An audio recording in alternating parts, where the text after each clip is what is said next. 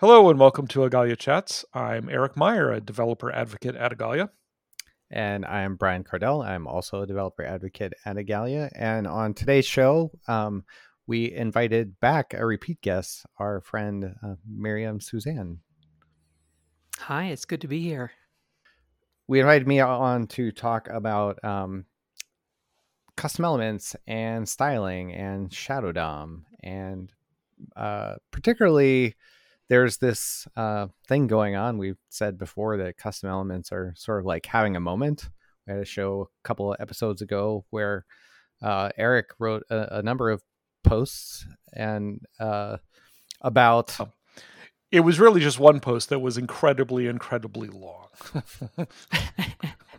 If you mean only those posts, but there were a lot of posts on social media and things like that were going back and forth. That were, talking about Eric kind of discovering custom elements and going like, I kind of thought that custom elements involved the Shadow DOM, like that was part of it. And that sort of prevented you from trying them out and adopting them, right? Yeah. Which I also got into in my stupidly long post. But yes, that was the perception that I had, was that the whole point of web components was like there was a special Shadow DOM and you did stuff so that you could sort of plug components into a page one time or many times. And what you were plugging in was sort of encapsulated in its own little world.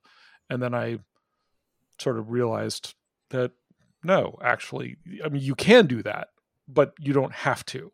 You can keep everything in the light DOM and not have to mess with a Shadow DOM. Yeah, they're kind of bundled up under this banner with some other things too, but mainly custom elements and Shadow DOM bundled up under this banner of web components. And I think they got sort of meshed together.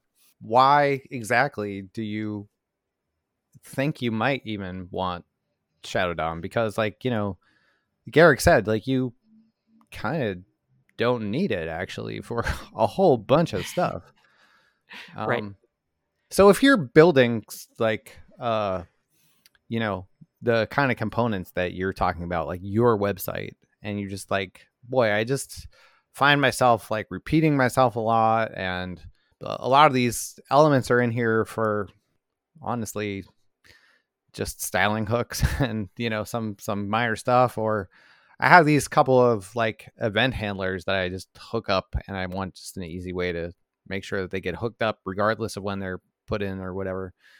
Like custom elements, you can use the light DOM, and what you're doing there is a transform, right? It's like old sort of like, it's basically what we used to do with jQuery, right? It's just go into the DOM, find this DOM, and turn it into some other DOM. The trouble is, God, what were you gonna say? No, I was laughing. Yeah. The trouble is that like this creates a problem where like when exactly does that happen? And like how do you manage like an active life cycle that things could get added later, and everybody's trying to reason about the DOM, but sort of like nobody can. The person authoring the component, they can't reason about like the DOM once it's been created in the page, because we don't know what the user put in there or what the user might do to it while the program is sort of running.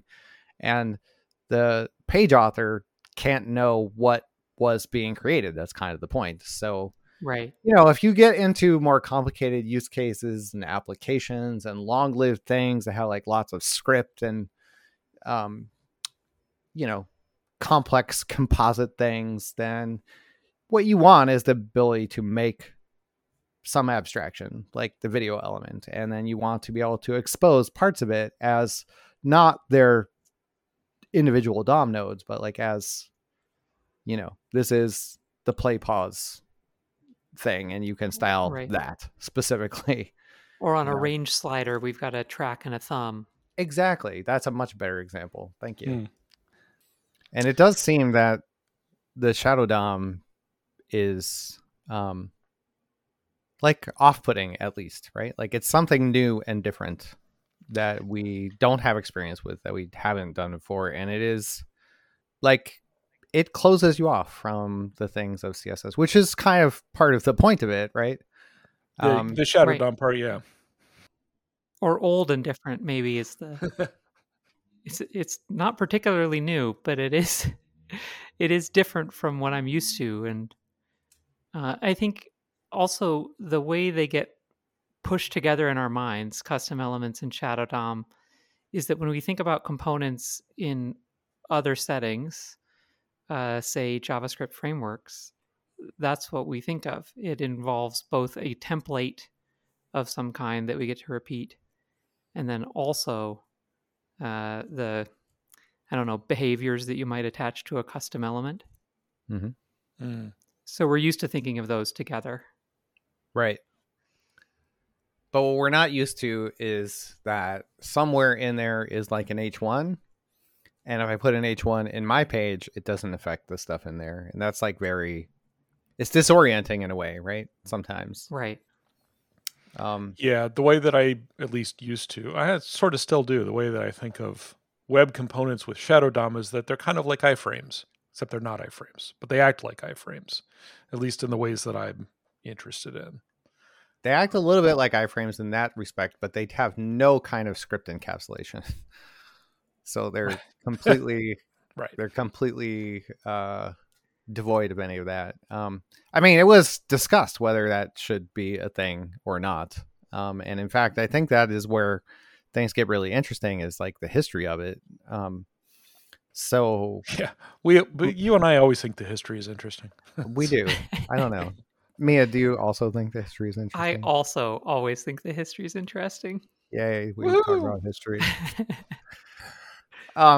No, I mean, the history of this goes back a really, really long time. The Shadow DOM, not this Shadow DOM exactly, was part of XBL. XBL predates any of this, and I mean, we're talking about like, mid-late 2000s. A lot of things in Firefox were built with XBL, and it stood for Extensible Bindings Language, and you could build components with it, and it had this concept of Shadow DOM. And so when web components, when this effort was taken up by Google, people were like, there's a bunch of interesting things here, but we don't know what to do with it. And so Google started to get into all these, and the Shadow DOM thing was clear. And in these discussions, people were using these words like encapsulation. And when people were asking questions, they were saying like, okay, but wait, when I make a component, I don't want the outside to mess up my inside. Sometimes is really important. And another way of looking at that is like, well, wait, I'm on the outside. I don't want you to mess up my stuff, Mm-hmm. And so in this Mache from Apple, who is like the director now of WebKit engineering, I think is his title. He responded with this email that's kind of famous now, I guess, that talked about like, we need to agree what we mean by encapsulation, because there's at least 5 different kinds of encapsulation that I can list here. And you're like, we're not all saying the same thing. Right. You could think about this as you have a tree. The tree is completely, there's no tree in your computer. It's pointers, right? It's pointers that are parent and child. And we call this structure a tree, right? These relationships. But you can have other pointers in there. Like even attributes are similar. They're also nodes. They're attribute nodes. And text is also nodes. But they're not element, parent, and children. And so the thinking was like, well, what do we make a different connector in there that's just called a shadow root? And it's like, because CSS, everything in CSS is based on selecting via this parent and child concept, descendants, ancestors, that will just not go through and affect the stuff inside. And so it's fine. And, but could you, if you wanted to, cross the boundary? Google said, sure, why not? We're all amongst friends. But, Apple said, none shall pass. That's what we need. We need the Gandalf mode. Mm-hmm. And so we added that. That became the open shadow root and the closed shadow root. And the one that he said was most important to him was sort of like the one that browsers do. Like you want to make sure that nobody can build dependencies based on your insides, so that we can make sure that when they update, like when I update, they don't break. So that's the use cases that the Shadow DOM was built around. Yeah, which is an interesting use case. It but is an it's not interesting what a use lot of case. people are doing. What are people doing if that's not what a lot of people are doing? Yeah, well, I mean, I think there's a real mix. There's, and I can't claim to be an expert on all things web components or custom elements. I mean, I feel also like Eric's blog posts are part of what made me take a deeper look and play around with it now quite a bit, but recently, and learning from the people who have been doing it longer. But it seems to me that there's a mix, and there's a lot of us coming in from the outside that are expecting something a little more like components that we're used to in not just JavaScript frameworks, but even, I mean, when I think back to uh, early days of writing PHP includes, that sort of, I expect there to be a template that I'm reusing across the page, and I'm using it as part of a component library or design system. And it's less about, I mean, maybe I'm putting some things in there that I don't want to get out, but I'm not really trying to isolate it from the page otherwise. It's part of the page, it's part of my design system. It's just a reusable template in my toolkit. Um, so I don't need all of that isolation from it. I think a lot of us are coming at it from that perspective, which is pretty different from providing primitives like the browser does. Okay. I think what Mia said is totally accurate. I think that the real thing that Shadow DOM wants to solve is more a cooperation thing. It's not a, like, we're on opposing sides of a military here, right? We're on the same side frequently. And the trouble is, it's still too easy to have friendly fire, right? Like we can accidentally hurt one another. And what we need is some model for cooperation. And I think that the Shadow DOM in its current state is sort of not that, right? Right. And I've been thinking a little bit about this. Like when I use a tool, rarely, like Bootstrap, there is, on one side, there is the tool, and on the other side, it's very clear I am the one using it. And so there's sort of the direction of flow is one way and clear. I'm not pushing anything back into Bootstrap. Right. I'm just importing it into my page and then doing what I want. And there's some amount of that with a web component, right? I can pull it into my page, and it has become part of my page, and I should be able to do what I want. And on the other hand, if I'm able to reach into it, that's a little bit of a different thing than what I'm doing with Bootstrap. What does it mean for me to reach into a web component as the page author and do something to what's inside? There's sort of a two-way flow. Yeah. Like you can think about something like a video element is a nice one, because we all know, like, what, you put a video tag in your HTML, and it can be just a tag with the source, and then suddenly there's like the actual canvas that the video renders on, and there's like a whole bunch of buttons, there's a scrub bar, there's all kinds of stuff. And if you inspect, you can see that in a Shadow DOM. And so, if you are in the outer document and you say document query selector all button, you need a way to say those are not your buttons, right? You don't want to accidentally select those buttons, right? Right. But but the question is like, should you be able to select those buttons, and should you be able to in CSS style those buttons? I don't think those are even the same question, right? Well, and who gets to make that decision? Is it the person writing the component who may want to not reveal their internals in a way that makes you reliant on them? Or is it you as the person pulling it into your page? Yeah. Who gets to make that call? There's a lot of care taken to make sure that you can close the shadow DOM, and then it would like literally be impossible for it to leak any secret out into the page, which puts it, you think, squarely in the hands of component authors, right? I mean, that's sure what it sounds like. Except that the page author can override the prototype with like 3 lines of code and say, no, there's no such thing as closed shadow DOM. Whatever you say like closed, I interpret it as open. Is this like those little stickers that, like, if you cut the sticker, now you've voided the warranty? Yeah, maybe. I mean, that's a good point, but I don't think that it holds up, because like if you designed things to work that way, like that's the idea, right? With your browser default elements, not your browser default, your browser native elements, is that you shouldn't be able to say query selector in and get their button. Like they say, no, you can't. That's a secret. And if somehow you manage to, like, would a browser just be able to like, oh, sorry, you shouldn't have done that? The answer is no.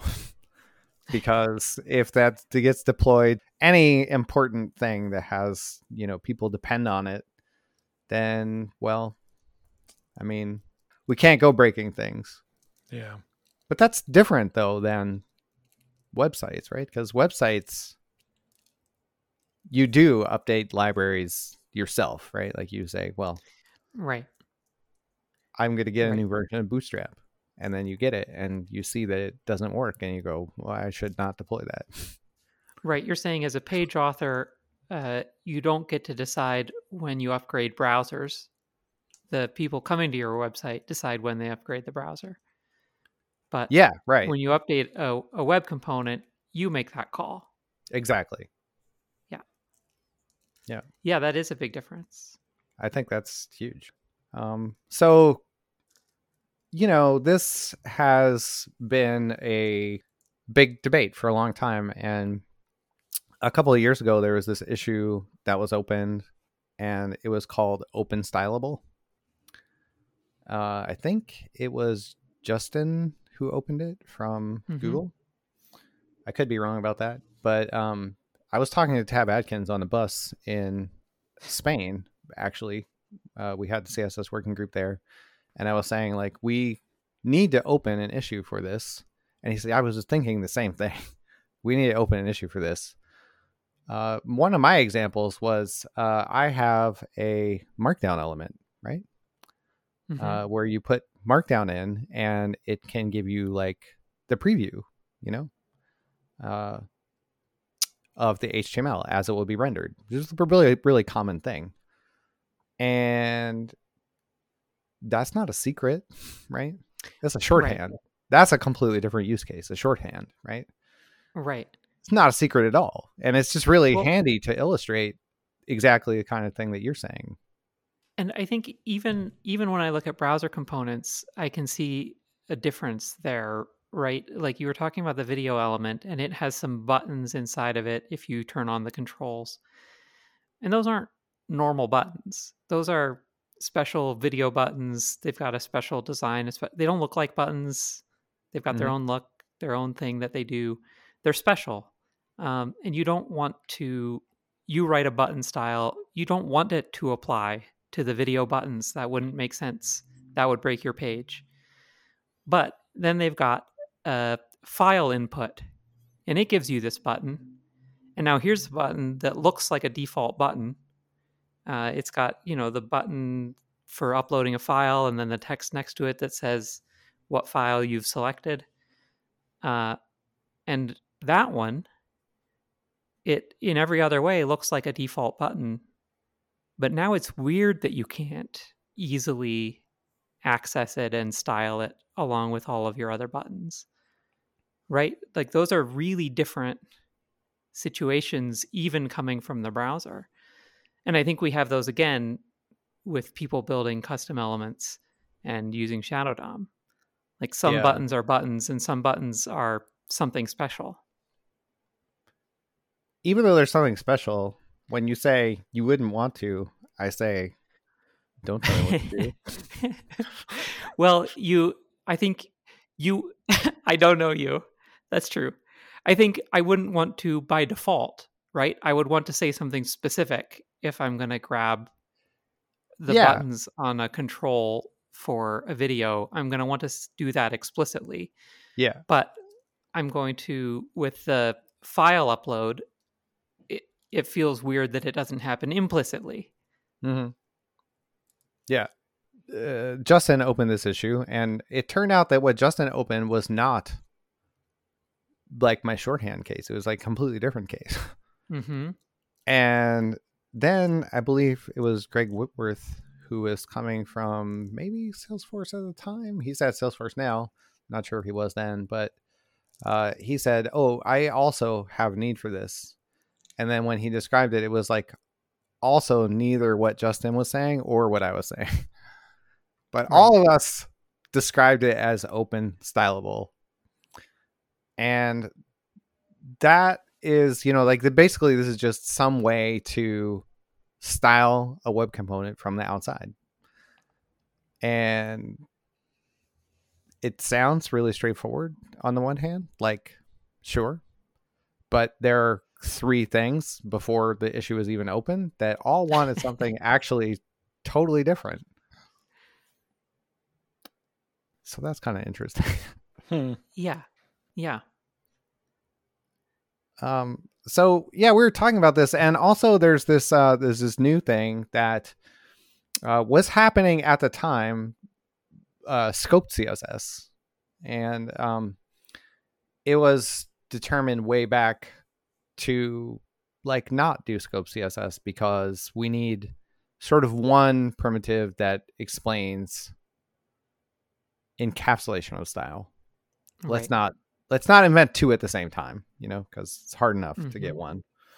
So we just took it off the table. But now that's coming back, and we're getting some kind of like even donut scopy thing. Could you tell us about that a little bit? Sure. And I wasn't paying close attention to web standards the first round. I mean, I've done a lot of research on what it did the last time because I helped design the new one. But the new feature is entirely CSS based. It's sort of a totally different mental model from either Shadow DOM or some of how the old feature worked. The idea is entirely that a style can decide for itself, or a selector can decide for itself that it should only match within a certain segment of the DOM. But that's also done by selectors. So you've got selectors for every part of this. And that's different from Shadow DOM, where it's not determined by a selector, it's determined by the element in the DOM, right? So the one is a DOM out approach to encapsulation. And this is not really encapsulation. It's more like just limiting selectors in a bit more of a specific way. So you can say, find a scope that goes from this outer selector. It's called, it's a class of outer scope, and take anything inside of, if you find an outer scope class, an element that matches that, take all of its descendants until you find these other selectors that are lower boundaries, and only match within that donut. So it's a donut because it's all of the descendants until something. So you can have a content class inside of it. So you say from outer scope to content, only match within that. And we're not matching anything inside of the content. We're just matching between the two. And then we can have a third selector. I mean, it's a little funny. It takes 3 selectors to do this. You say, what is the outer range of the scope? What is the inner boundary of the scope? And then within that, what things do I want to select? So it's a way of defining ownership. I think this is something people have used. Conventions like BEM, block element modifier, to do this in the past. To say, I don't just want to select title, I want to select the post title. And that's not exactly the same as every title in a post. It might be that I have comment titles that are in a post or something. They don't belong to the post. They're just inside of it. And so donut scope allows us to do that, to say things that actually belong to this component and not to things that I've put inside of this component. Did I explain that in a way that makes sense? Yeah. And also now I want donuts. I was going to say, can we splice in a Homer Simpson going, donuts? Probably. Yeah. You had me at donut. Yeah, big time. Yeah, great. It's interesting to me that after that initial email that you mentioned, pointing out how many different types of encapsulation there are, that even after that, the group resolved that we should have only one. There can be only one. That seems like a weird choice to me. Like, if there are multiple different types of encapsulation we want to talk about, shouldn't we have different approaches to the different types of encapsulation? So the answer is yes. But I think the fact that we didn't is just due to the fact that if you make it too complicated, we'll never get it done. But I do have some regrets that we didn't find a way to talk about this cooperation more. There used to be. So Tab brought to the CSS working group one day, okay, so we have these open shadow roots, and you can't cross the boundary, but you can. Like, you can walk across the boundary. You can say, get the element, and then say it's dot shadow root.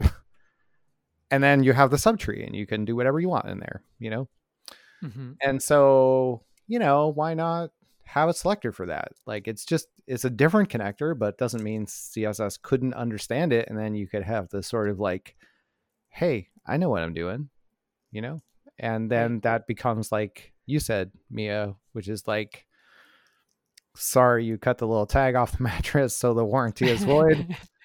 And that passed without any controversy. It was like, of course you need that. Of course you should have that. And they went by a number of names, but basically they were just, shadow root combinator. And there was a deep combinator too. Like, do you want to cross every shadow root or just the nearest one? And like that year at W3C TPAC, there was a web components breakout, and they said, yeah, we shouldn't do that. And even the people that we gave it to, they were like, once we had it, we were like, oh yeah, we have no feet left. We have like foot gunned our feet away. We have regrets ever asking for this. We're not going to use it ever. So yeah, I mean, that was the extent of the cooperation. But I do think that this is tricky though, right? Because for sure, if you think about programming languages, you have like private, it's like nobody can use this but me. And you have public, which is like anybody can use this. But you also have something like friendly or protected or something that's like, if I want to let you access it, you can kind of access it too. And it's up to you to invent something like that. So like, without inventing a way to share secrets or whatever, they can't,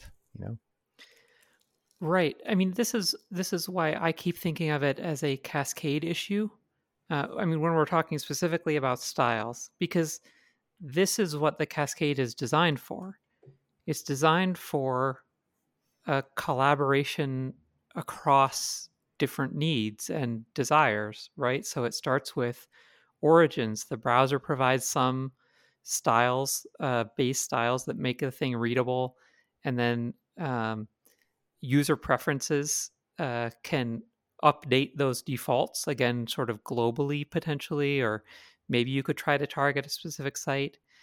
And then author styles sort of by default override everybody unless people have used bang important, and then they take the power back. And the browser styles, if you look at the browser styles, you can see they do use bang important several places. It's a way of saying you're not allowed to change this thing. And in user preferences, you can do the same thing. You can just change your default font size, but you can also say enforce this, and depending on the browser, it will enforce it, and it's the same as putting bang important on it. So CSS is designed around this idea of collaboration. So when I look at this problem, I think, oh, we're in a similar situation, and there's a little bit of it built in, right? Where by default, shadow styles go first. They act like browser defaults, basically. And then if you can access the same components, or the same elements, if you can style the same elements from the outside, which is true on the host element, and sometimes true on parts that have been exposed, then the page wins unless things are marked as important. And when things are marked as important, the component wins again. So there's been some attempt to do this from that perspective. But now I think the question is, could we open it up more? And if we do, how do we allow you to style more things and collaborate even more on the layering between them? No, you're right that it is about like, okay, how would we open it up? Assuming that we want to open it up. Maybe even before we say whether we should open it up, like you're like the donut styles thing, like it doesn't address all those use cases either. You would agree, right? Like, right. You can't make like composite things with that. It doesn't affect JavaScript, you know? No. It's very specifically just it's a selector utility. It's helping you select more exactly what you're trying to select, and that's all it is. It doesn't keep other things from getting in. It doesn't keep inheritance from getting out. There's sort of nothing besides. All it does is let you select exactly what you want to select in a more specific way that we weren't able to describe before. It's a selector. I think we're really handy for those, like those many. I mean, I think it's an incredible amount of times when you could just use the light DOM approach, and because it's you, or it's you and your coworkers, and it's like the use cases are fairly straightforward. I think that would be great for a lot of those where they just want to say, there's no shadow DOM involved here. We just need to like manage the complexity and select these things in an intelligible way. Yeah. And it does have a utility for that. You can, instead of giving it an explicit scope root, you can put it inside of a style element inside of the DOM, and then it uses the parent of that style element as the scope root. So that's a little bit like shadow DOM styles without being shadow DOM styles, right? It just assumes that the host is the root, and you're styling things inside of it. So it does have that ability as well. That's like kind of what the old model was, right? If I recall. Yeah. The old model was just sort of that and not any of the other stuff. Right. I think that's right. So, yeah, okay. So now like assume that we want to open it up and say, okay, lots of people seem to be asking for something, not all the same thing. And also, how do we balance it so that we try to make it unlikely that we implement a thing and we give it to a bunch of people and then they have buyer's remorse like the people who we gave the other thing to? Because once you let that genie out of the bottle on the web, Yeah. It also seemed to me that you can make all these dreams more or less possible with some JavaScript because, like I said, you're the page author. You can like override prototypes and stuff. Like you can say, when you attach a shadow root, I would like you to cooperate with the page and coordinate your style sheet situation. Mm-hmm. So now the question is, okay, but now what does it do? And so I made this little library and it had 4 different modes. Eric really helped me come up with like some kind of names for these because everything is so complicated to name unless you're Mia, because Mia names everything Bruce. Bruce. Yeah, I think you can just call things Bruce. Yes, all things are just called Bruce. That makes sense. Yeah. Simplifies. It does. It simplifies a lot of things. And it's really clear because it's easy to spell. It's short, right? Yeah. So one mode is actually, there already existed a library from Nolan Lawson, who's at Salesforce now. And it's been out there for like a year or so. And the solution is when you say like, my class extends HTML element. Instead of saying that, you say extends open stylable element. So that the proposal would be to add a new class that you could extend. And if you extend that class, that's your way of signaling as a component author, I would like to pull down all the page styles. Is that clear, or do you get the? Yeah. Mm-hmm. I had developed a similar solution to that like before I came to Igalia, and the only kind of tweak was that I didn't want to pull down all of the styles. I wanted to say specifically from the outer page, these are the styles that can be pulled down. So we called this component pull mode and component pull marked mode. So marked would just get the ones that you marked with a special attribute. And after a little while, I thought that like is challenging because you can get your custom elements from anywhere, right? Like Mia was saying, like Bootstrap, like surely there will be libraries of custom elements or one-offs. Dave Rupert has the awesome standalones. Have you seen that? Mm-hmm. Maybe there's another custom element somewhere else that you pick up. And the trouble is Right. that, well, they're not gonna probably agree on the classes. So as a page author, it's really limiting if I want to try that. So I came up with this alternative model that goes the other way, where the page just finds all the shadow roots and says, sorry, you were not designed for this, but I'm going to push this down anyway. And that just also has 2 variants. That was page push, that push everything, and page push marked, that would just push the styles that have an extra attribute that say this one. And I published that, and then Mia opened an issue on that, and Mia said, thanks, but no thanks. And came up with another one, right? And can you describe the other one? Do you even remember? Because I've moved on from it. Yeah, I've moved on from it as well. So I don't quite remember what it was. It was some combination of things, right? It was. It was. I want to be able to say on individual element as the author, like I want to be able to say like, yeah, I want to add an attribute that says like, right, I'm willing to accept. Yeah. Yeah. But not as the component author, as the page author. Right. Yeah. So, wow, those are, and then that has the same 2 variants. So now we're up to 6 possible modes. Right. And then, so I published that, and about that time, Chris Coyer published a thing and said, but can't I just use CSS?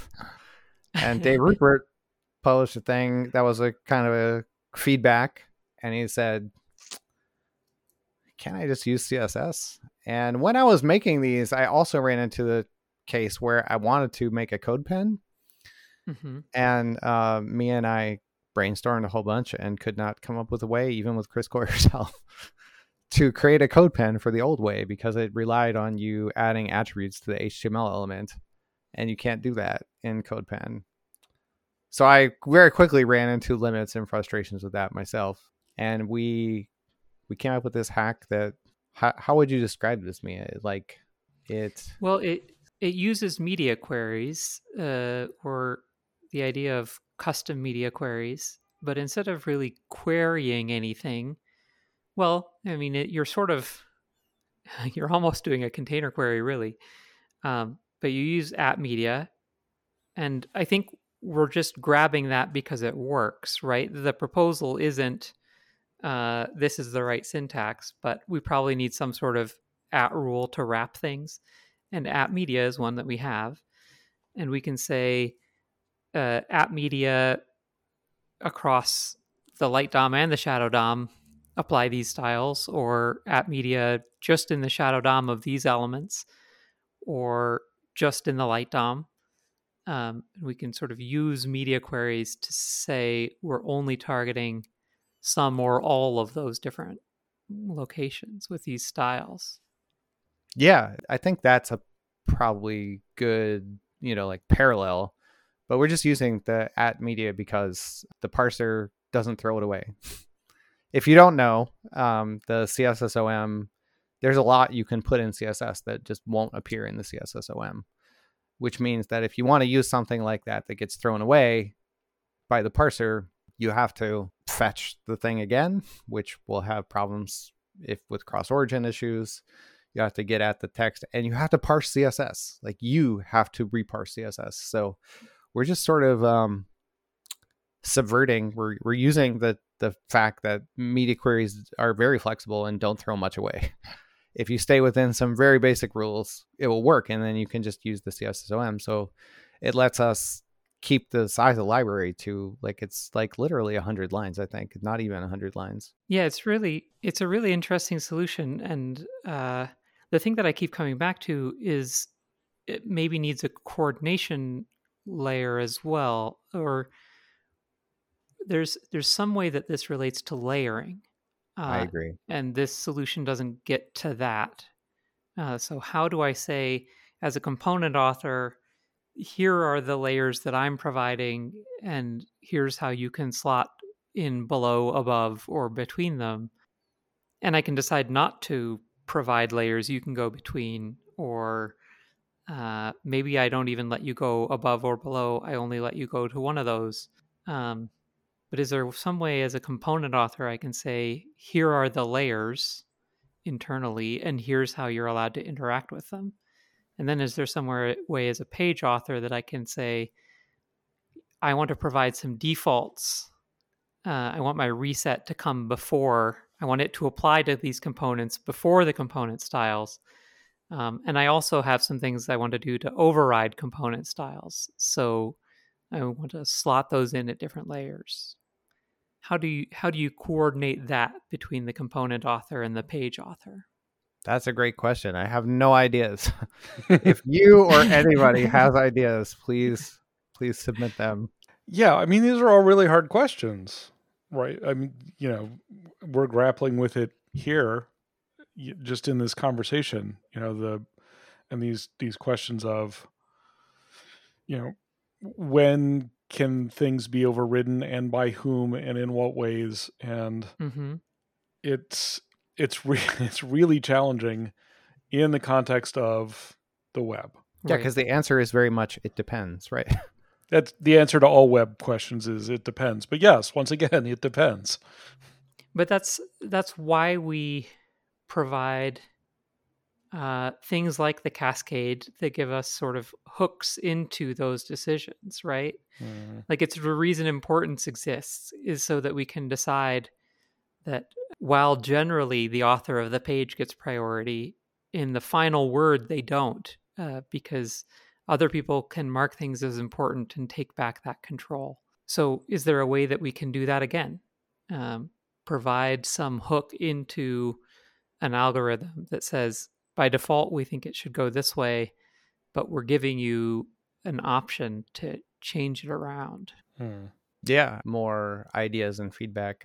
I am really, really keen on not lingering too long on the speculation and theory and giving people something that's like, even if it's not the thing, it's like kind of close enough to the thing that you can evaluate whether that idea is useful. Do you know what I mean? Yeah, for sure.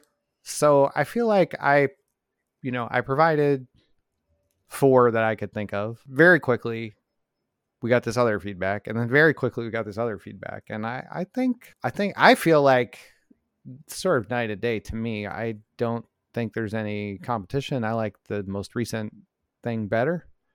Mm-hmm. And I don't think that's likely to happen unless we can, give people stuff and say, here's a code pen, go play with it. But now I think also we need like help evaluating it. And I don't know, how do you think we get developers more engaged in that kind of thing? Because like I had this idea on this one to share a single GitHub issue and say, leave an emoji. How do you feel about this? If you want to put other comments, you can do that. If you want to open other issues, you can do that. But like, just give me an idea of your sentiment of this. What do you think is a good way to increase engagement with developers in terms of? Yeah, I think we run into this all the time with standards. I mean, it seems hard to me because with anything like this, we've got people who are fine with it the way it is, and use it quite a bit. So would be ideal testers, but they don't need something new. It works. Right. And we've got people who aren't using the thing because it doesn't work the way that they want. And so they maybe don't even know exactly what to test because they haven't played with it. Yeah. And then there's people who are sort of playing with it, but if it's not my day job, if nobody's paying me to go try the new thing, when am I supposed to do that? On whose budget? Yeah, that's huge, right? Yeah. So, I mean, we can get maybe some, here's a code pen and, just spend 5-10 minutes with it sometime when you have 5-10 minutes. But that's a whole different thing than, the kind of real feedback that would ultimately be the most helpful, which is like, go try this at your project at work, and trick is like, not everybody has this use case or this need or this situation right now. So, right. And there are still several different use cases and needs floating around, like you mentioned at the beginning. Like definitely I've found that sometimes talking about it on social media, we're just talking about different use cases, different people disagreeing with each other, not because one idea actually solves the problem and the other doesn't, but because they're solving different problems. Yeah. What's the best way to get the right answer on the internet? It's Cunningham's law. Yeah. Best way to get the right answer to a question is to post the incorrect answer. So sort of the classic one is you post a picture of a duck and say, like, this is a really attractive goose. And then you'll have like 6 people telling you, that is a female mallard duck. Right. Like, oh, thank you. So I don't know. I guess we're not going to solve this here, or probably, but also I should say that I just misspoke. It's actually Cunningham's law. And I almost left it in to get a bunch of people to reply, but I think you should just leave it in just to see who replies. We could do that. It's full of interesting problems, and I hope that we can continue to work on them together. Mia, if you have ideas for the layer stuff, I'm definitely all ears for that. I just have no idea how we can do that effectively. That's a good question, actually. Do you know the answer about, like, you should know the answer, I guess, because you invented it, sort of. But like, if you have a shadow root, are layers global, or are they? No, layers are contained to the shadow root. So, I mean, I think one approach here. So named layers, I mean, specifically, like. Right. Layer names are scoped to the shadow root, so they don't cross the boundary, so there's no potential for accidental conflicts there. Right. So then the question is, can we provide a way to have intentional crossover between layers? I think that might be interesting, and I haven't thought through exactly what a syntax for that would look like, or I mean, I think this goes back to the thing I was saying before of like we designed layers so that they would clearly work for the Bootstrap case. Bootstrap can provide layers, and you can consume those layers and interact with them in ways that Bootstrap has exposed. Right. So the one tool can decide to expose some layers, and then the page author can decide to interact with them or not. And the question here would be, who's exposing which layers? Is it that the page exposes some layers that the component author can pull in? I mean, this is sort of the component pull versus page push in Right. your first model. Is it like the page provides some things and the component author is allowed to pull them in, or is it like the component provides an interface for layers where you're allowed to push into? I'm not sure. I haven't dug into all of that, but I think that's the question that is bugging me right now. Yeah, me too. With that note, thank you, Miriam, for coming online. Where can people find you on the intertubes? They can find me on Mastodon, Mia at Front End Social, or they can go to the Oddbird website. Oddbird is the web agency that I co-founded. We do a lot of work in various areas of the web. So oddbird.net. Cool. And that's, yeah, I assume you're open for new clients? We are open for new clients, and we do all sorts of things from refactors to custom built applications. Nice. Very cool. All right. So thank you so much. And hopefully in, after some period of time, we'll be able to do this again with an update on what has been learned and figured out. Yeah, hopefully you'll figure it out and let us know. Yeah, right. Thanks, Miriam.